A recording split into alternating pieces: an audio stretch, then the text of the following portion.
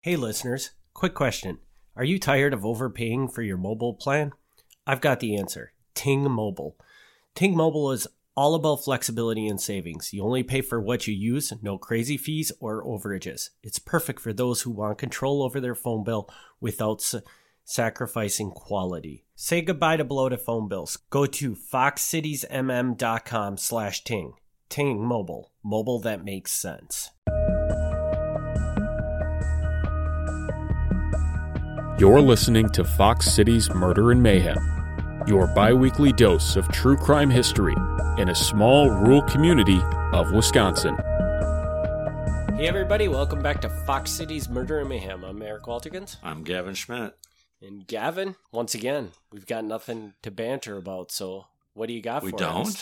Nothing? Well, do you want to banter? No, well, I guess not. Did we announce your book on? Yeah, we announced your book on Fox Cities, right? Did we? I don't know. Probably. Okay. Should we announce it anyway? Yeah, let's announce it anyway. Okay. That's you. Oh, well, so I recently, by the time you hear this, it'll have been like a month ago, but I recently signed a contract for my 11th book. I now have to start counting on my toes. My 11th book, which is actually, by sheer coincidence, actually very much related to today's Fox Cities Murder and Mayhem podcast. Really? Yes, because the book is about brothels, houses of ill fame in Wisconsin, Illinois, Iowa, throughout the Midwest. And today's Fox Cities Murder and Mayhem is about brothels. So, nice. Not one that's going to be in that book, but similar topic, as a matter of fact. So, and when does that book drop? You expect it to be out? I would say early 2023. I have until September 2022 to write it. So as long as the editors don't, spend a year on it, I imagine it'll be ready early next year. Very cool. We're all very excited for it to come out. I am very excited for it to come out. Everybody catch up on all of Gavin's other books before that drops. Yeah, do that. I wish I could stop, but I have this weird compulsion, so I have to keep writing books and doing podcasts. Yes. So, yeah, you're stuck with me for a while yet. All right, so, well, we kind of talked about what today's topic is going to be about, so you can just jump right into the brothel. Yes. Okay, so now, again, when people hear this, it'll have been a month ago. But for you and me here in the present, which is the past to them. you and me are in the present. This week, I'm going to be in Sheboygan, doing a presentation in Sheboygan. And I decided I was going to do a couple stories that were Sheboygan related. And then I'll do some of my other mafia material while I'm there. But I like to tie it in, so they don't feel left out. And so one of those stories is a Sheboygan brothel story. Cool. And for the purposes of Fox Cities Murder and Mayhem, we've decided that we're very loose on how we're using Fox Cities, because Sheboygan's definitely not Fox Cities. But we're just going to tell you good stories. So. We're just going to tell you good stories. And this is a story of our good friend, Louis Fazio, who we previously talked about in the parole or pardon scandal with the attorney from Appleton, with the Governor Kohler, another Sheboygan guy, coincidence, and Louis Fazio had been in prison for murder. If you want to read more about that, that's now up on the website as well. We didn't cover the murder here on the podcast or on the other podcast, the Milwaukee Mafia podcast, but it is on the website. But before he was a murderer, he was a child trafficker. Oh, God. This guy's full of good things, huh? He is a fascinating character. Murderer, gambler, child trafficker, burglar. He, if crime was a bingo card, this guy's a winner all the way. He's got the blank out. Yeah, he's got the blank out on the bingo card of crime. Yeah, probably even some other crimes. Nasty guy. Which, for those people who listen to Milwaukee Mafia podcast, he's going to come up again later because ultimately he dies. But he doesn't die in today's podcast episode because this time he's a child trafficker. So Louis Fazio hangs out in Milwaukee with his buddies, Mike Migna, who his real name is Mariano Migna, but Mariano is, nobody likes that name. So they just call him Mike, who happens to be an attorney, but not a very clean attorney, a very shady attorney. And his other friend, Salvatore Galliano, who doesn't like the name Salvatore Galliano, so he goes by Teddy Cap. Or sometimes Teddy Cap, the singing bartender, because that's how he makes his living, is bartending and singing. Apparently you get bigger tips if you sing while you bartend. And they would advertise this in the newspaper. They would be like, this weekend, Teddy Cap, the singing bartender. Like he didn't just have like one bar he worked at. He would travel around and sing at different bars and bartend. Was this very unique to him, or was this a very common thing that people did? I don't know. I mean, I don't know if it was a common thing, but I don't think a lot of them got advertised like that's a reason to come to the bar. He seems pretty much on his own with that. Maybe not, but definitely I find it odd that you would advertise a bartender in the newspaper, but they did. Anyway, so these three guys are pretty shady guys. Louis is by far the most shady, but they're all pretty questionable. And, you know, they hang out at bars like you do. And some guys who hang out at bars are perfectly normal guys. And then other guys who hang out at bars who are shady, and they're there for shady reasons. And that's these guys. Once upon a time, sometimes young women, and I use women very loosely here because we're talking 14, 15-year-old girls, you know, they were troublemakers. They'd skip school, they'd drop out of school, and they'd start hanging around the bars. Does that still happen? Yeah, it probably still happens, but generally I think we've gotten better about not letting teenagers into bars, but they didn't used to be very good about that, so that would happen. And these guys would notice that.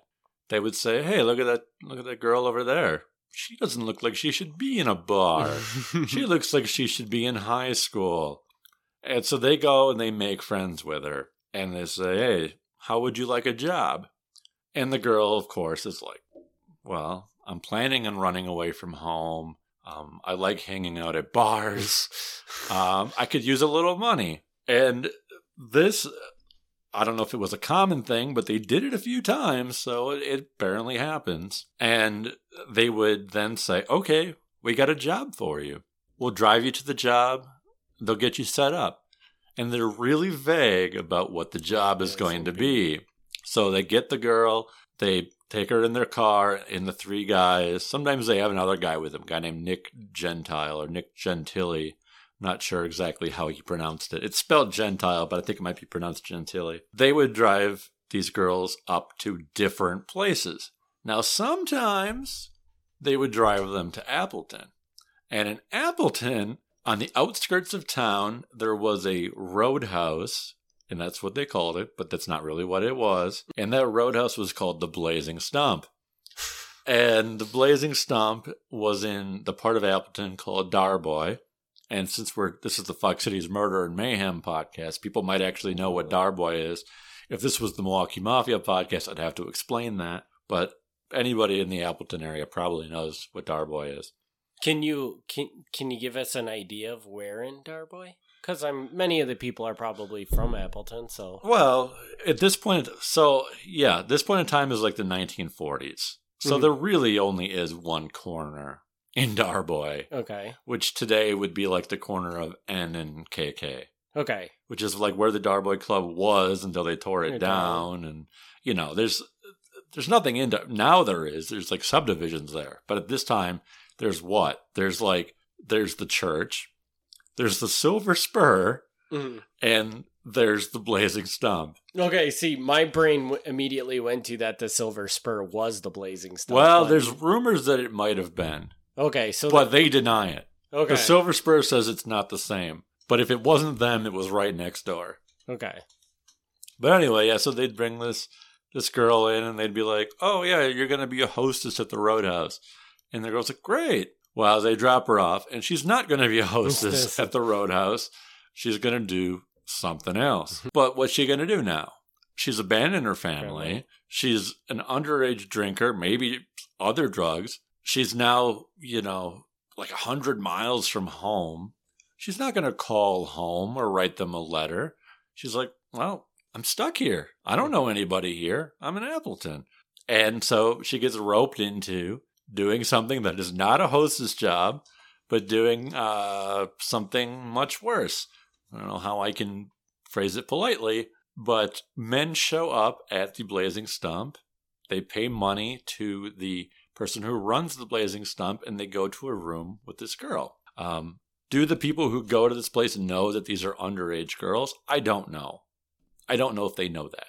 But some of them were. And then what's the girl going to do? The first couple times she might protest, but she's going to go along with it. And after the first couple times, well, now she's stuck. Right. This is a point in time where that's it. Your life is ruined.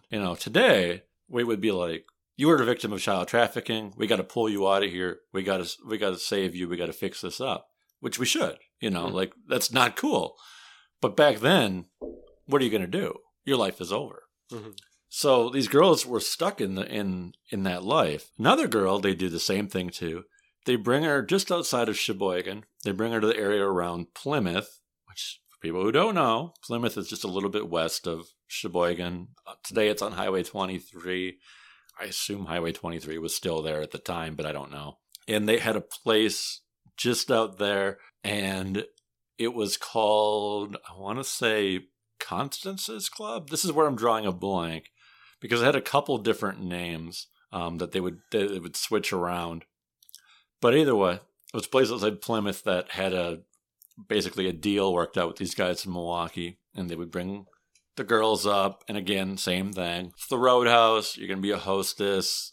Guys are going to show up. You're going to get them a beer, whatever. And the girls either say, cool, or by this point, they might not be interested, but they're far from home. And so it's kind of like, what are you going to do? So they go, and they do that.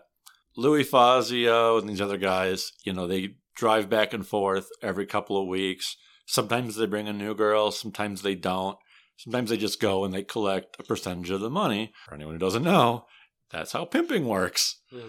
You get paid for doing absolutely nothing other than supplying women or girls to these questionable places. In theory, you're providing protection, but these guys weren't even doing that. They were just dropping them off. So, and they apparently had arrangements with multiple places to do this. They did. So they did. Do we know how many people they did this with? We don't. I'm only aware of a handful, like 4 or 5. I assume it's much larger than that. But it only comes out when one of the girls actually is brave enough to go to the authorities and kind of rat these guys out. How many don't go forward, I don't know. And, and she, of course, when she goes to the police, she tells about the other people that are in the building with her, but she doesn't know who's in the other buildings and whatever. Mm-hmm. So, and a lot of them don't use real names because when you work in this kind of environment, a lot of times you take on a fake name. You might be Kitty or Ruby or Sandy, but that's not your name. So you might not even know who the person you're working with is. But yeah, eventually the girl does come forward, and she kind of explains how this whole thing worked. She was vulnerable. She gets picked up in Milwaukee and brought to this place. They'd come back every so often. They'd take a percentage of her money that she feels that she earned for doing something she didn't even want to do. Sometimes they would actually take her out of a place. They'd drop a new person off, take her out, move her to another place, because another disturbing part of how this all works is a lot of customers to these places are frequent. Yeah. They're not guys who like, oh, I turned 18. I'm going to go. Yeah. They're guys who like, this is how they have a relationship with people, which is, that's a whole other thing, I guess, But part of that is not everybody who goes to these places wants to see the same person every time they go. Yeah. So you have to kind of rotate where these people are. But anyway, so the one girl who was in Sheboygan or Plymouth, she goes forward. She explains the whole thing.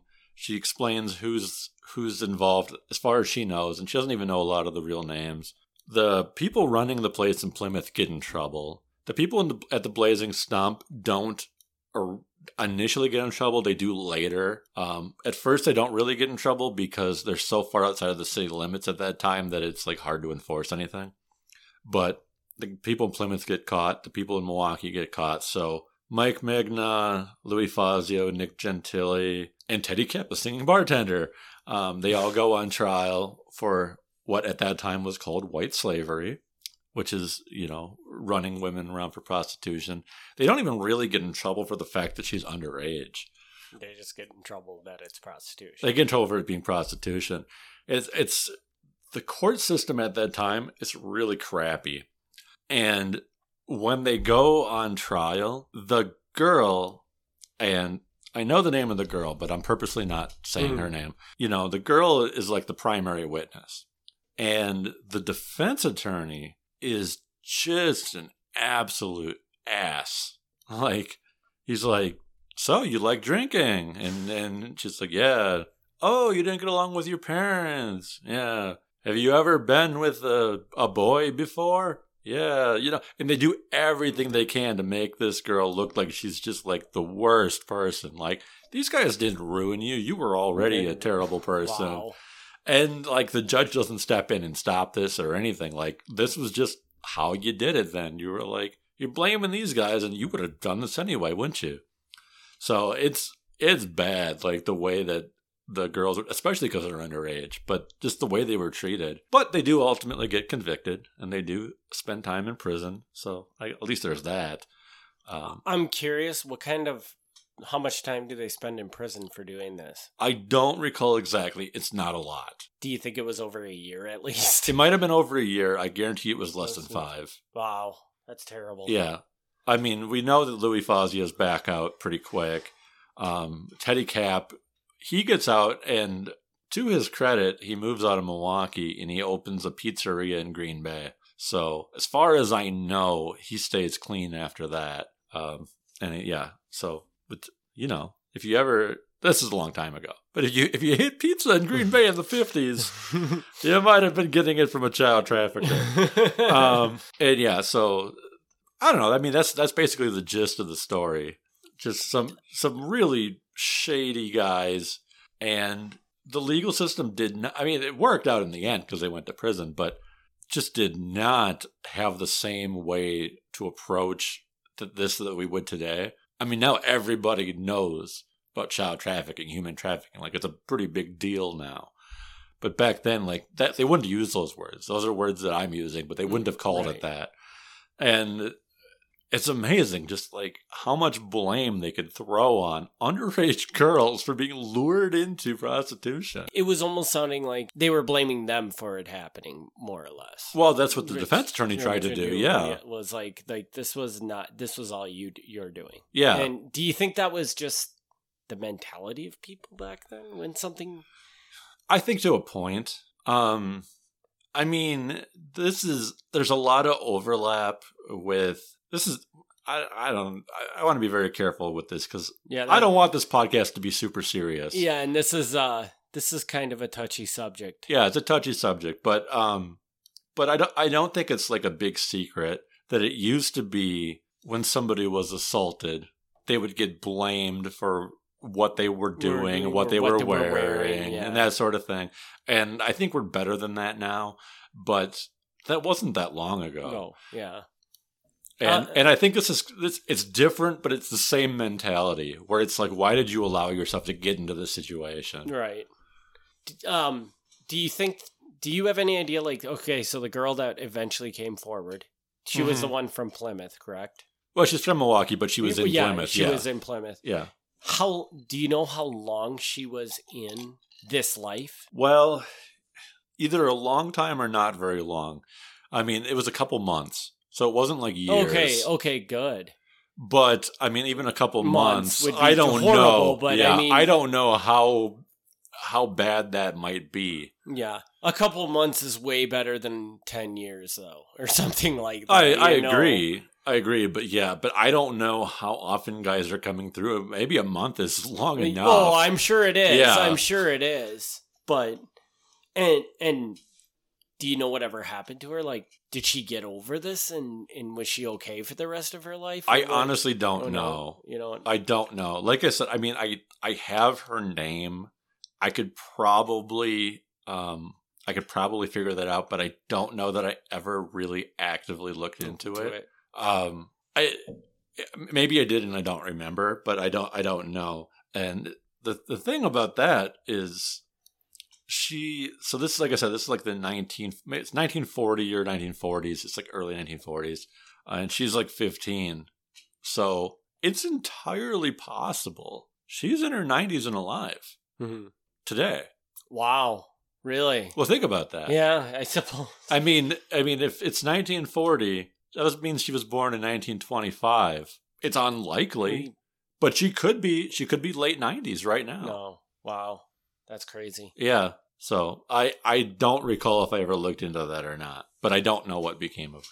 And I think this is also, and this kind of goes over to the Milwaukee Mafia podcast, but I'm going to venture to guess that a lot of people that listen to this podcast listen to the Milwaukee Mafia podcast. But we talk about like how Louis Fazio, right? Yeah. Was a Milwaukee Mafia member. Yeah. And this is something that historically is said this was not okay in the eyes of the Mafia to be doing. Right. And this is an example of somebody who, I don't know if the Mafia turned their eye to this, if the Mafia was part of this, but this is clearly something that you would think the Mafia should not be doing, but apparently this guy was involved in. Right. So it kind of shows that line that we've talked about in the past on that podcast. Right. Yeah, and I'm not going to go down that too much because that really is like an other podcast topic.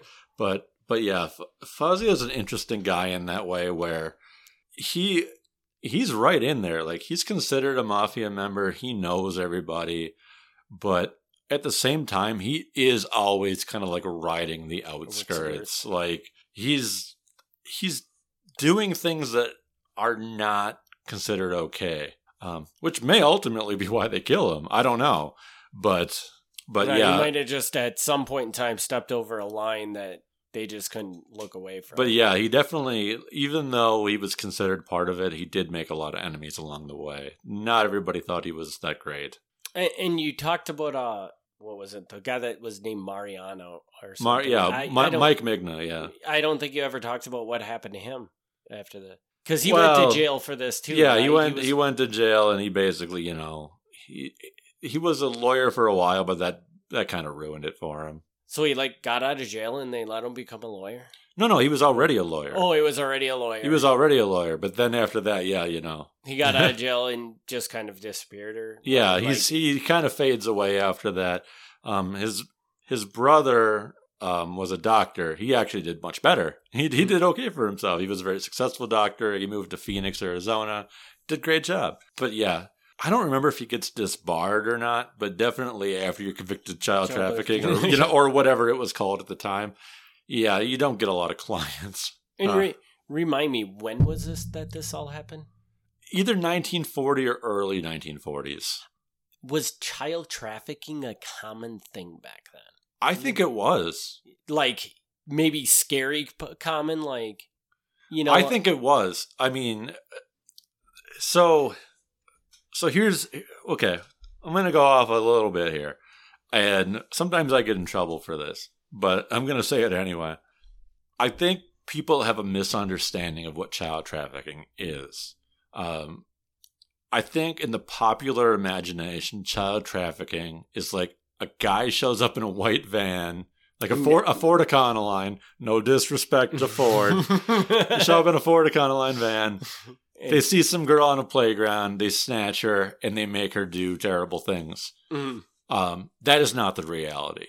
Has that happened? It's probably happened. But that isn't really how it works. It's much more subtle than that. It's much more subtle than that. It's like this story that we just told. It's some girl, or it could be boy, but some girl runs away from home. She gets addicted to heroin.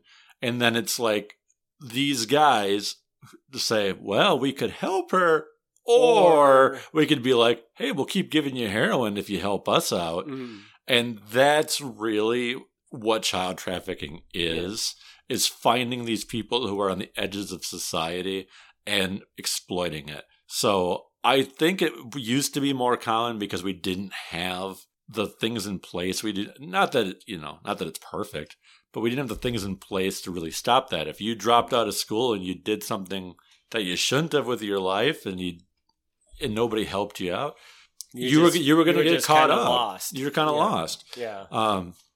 But yeah, just that's like I get in trouble for that because for saying that because people are like, oh no, I don't want my kid to get taken and trafficked and I'm not like rude about it, but I'm like, if your kid is coming home from school every day, if they're doing all right, they're not out there getting arrested all the time, I don't think they're going to get child trafficked. Like that isn't really what child trafficking is. And to add to what you're saying, like listening to the way this prosecution, was it the prosecution attorney, the way he attacked her and the defense was, the defense kind of suggests that, I think that's a great symbol.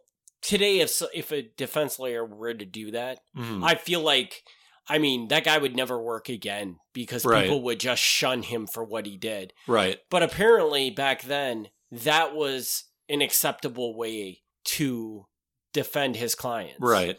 And so I think there's a much different stigma about child trafficking today than there was back then. Right. Well, yeah. Like I say, back then, if you were involved in prostitution, even at no fault of your own, even if it wasn't something you chose to do, you're done. Everyone is going to tell you, whether it's true or not, everyone's going to tell you, you're never going to get a job. You're never going to get a husband. You're done. Mm-hmm. Like no one's going to want you. You're junk. And and I don't mean to be a jerk about how I'm saying it. I'm just saying that's what they would have said. And I don't think, that still some people are going to say that now, but I think we've gotten a lot better about that. Yeah, I think so too. And I think that when you hear something like that happens now, you feel horrified for that person. Right. You don't feel like, oh, stay away from me. So, that was kind of a depressing story. I'm sorry. I didn't mean it to be depressing, but that's the truth of the matter is just, whether it's mafia stories or not, a lot of crimes are not happy stories. Yeah. We joke a lot, but they're not. But this is really not a good one to joke about. No. I can't really find anything, funny No, to say I'm not going to do, it's, even though I freely admit I have an inappropriate sense of humor, I'm not going to make any jokes about the situation because even though this is, 80 years ago or whatever it is now, it's not funny. Yeah, it's never funny. It's never funny. So, all right. Well, and when did you say you're doing this show? Is it, you said this week? Well, yeah. Well, I know that it's not. Well, the people listening it doesn't matter to them. Yeah, I guess we can't say, so. I can't plug it. I wish I could, but because of the fact that we record like a month ahead of time, I can't plug it. So. Yeah. So I guess we'll just cut that part out. So. Yeah. All right. Well, do you have anything else to add to this one, or? No. I guess I'm sorry that was not a happy one where we can joke about murder, which again, you probably shouldn't joke about that, but we do. But I think it's a story that needs to be heard because I think people need to realize that this did happen around here and could be happening around here right now. That's true. That's true. That's a good eye-opening story for people to realize. You're right. And actually you remind me of another theme that I like to bring up when I do talks is that we as a society, we have this idea of like the good old days. And some of that, it's probably true, but terrible things have always happened. Yep. Girls getting kidnapped and forced into terrible lifestyles that they don't want. That's not a thing that happens now. It's a thing that's always happened. Yeah. And so it's not like, oh, the 40s, that was the best time ever. No, there was some crappy things happening in the 40s, believe me. And I think that's a very, very good point to think about. So yeah, I mean, I like to believe that overall things get better, but some things are always bad and probably always will. Again, sorry, that's a bad note. No, it's just we're not being funny this time, but yeah. Well, and I think that's a good point to point out. Like, people think about, God, things are so bad now. And it's like, or were they always there and we just weren't aware of them? We're just more aware of them happening now. We're more educated about the terrible things that happen in society. No, it's true. And this is the thing I tell people. I'm like, the FBI keeps track of violent crime statistics. Mm-hmm. Like, whether it's something they investigate or not, they keep track of the statistics. And the most violent time in American history, at least in recent American history, the last 100 years, was the 70s and 80s. Really? Yeah. See, now that I would not have pegged. Yeah. And what I love about that statistic is not the 70s and 80s were very violent, because that's not cool. But then the 70s and the 80s, everybody let their kids run around, do whatever the heck they wanted at all hours of the night. And now today, which not that today is perfect, but statistically, the violent crime rates are much lower now than they were in the 70s and 80s. Really? Yes. That's interesting. But nobody is letting their kids go anywhere without checking in constantly. Maybe the crimes are down because nobody lets their kids go out and do whatever they want. That is certainly possible. That is certainly possible. But yeah, I always find that weird that the era that you and I were growing up in was statistically more violent than it is today. And I don't know about you, but as long as I was home by a certain time, I could be anywhere throughout that day. So that's weird. Yeah. That is really crazy. Yeah. And it's kind of scary to think about that we grew up in one of the most violent times in American history. Yeah, I mean, the last 100 years. We're from a smaller town area, so it's not like it's terrible, but that's just an interesting little. But like, oh, you're 12 years old. Here, take the bus, go to the mall, spend the day at the mall, come home. If you don't ever show up, I'm not sure what I'm gonna do. Yeah, what are you gonna do? And like, remembering as a kid, I don't know. But a lot of times when I did that stuff, I don't even know if I told my parents where I was going or anything like that. Yeah. So they knew. Right. You just went and hopefully you came back. So yeah. So all right, we're really going off on. We're going way off. So we'll wrap this. We're going way off. But the point I'm making there is the perception that we get from the media and the perception that we get from the actual numbers. It's not always the same. Like the newspaper and the Facebook and everything else might scare us, but things actually, there were some worse times. Yeah. And we didn't even know it. So, all right. As usual, if you enjoy this podcast, please leave us a positive review on whatever podcast player you use, and we will be back in 2 weeks with another episode. Thanks, everybody, for tuning in. All right. Thank you very much. Thanks for tuning in to Fox Cities Murder and Mayhem. Join us in 2 weeks for another exciting episode of Murder and Mayhem.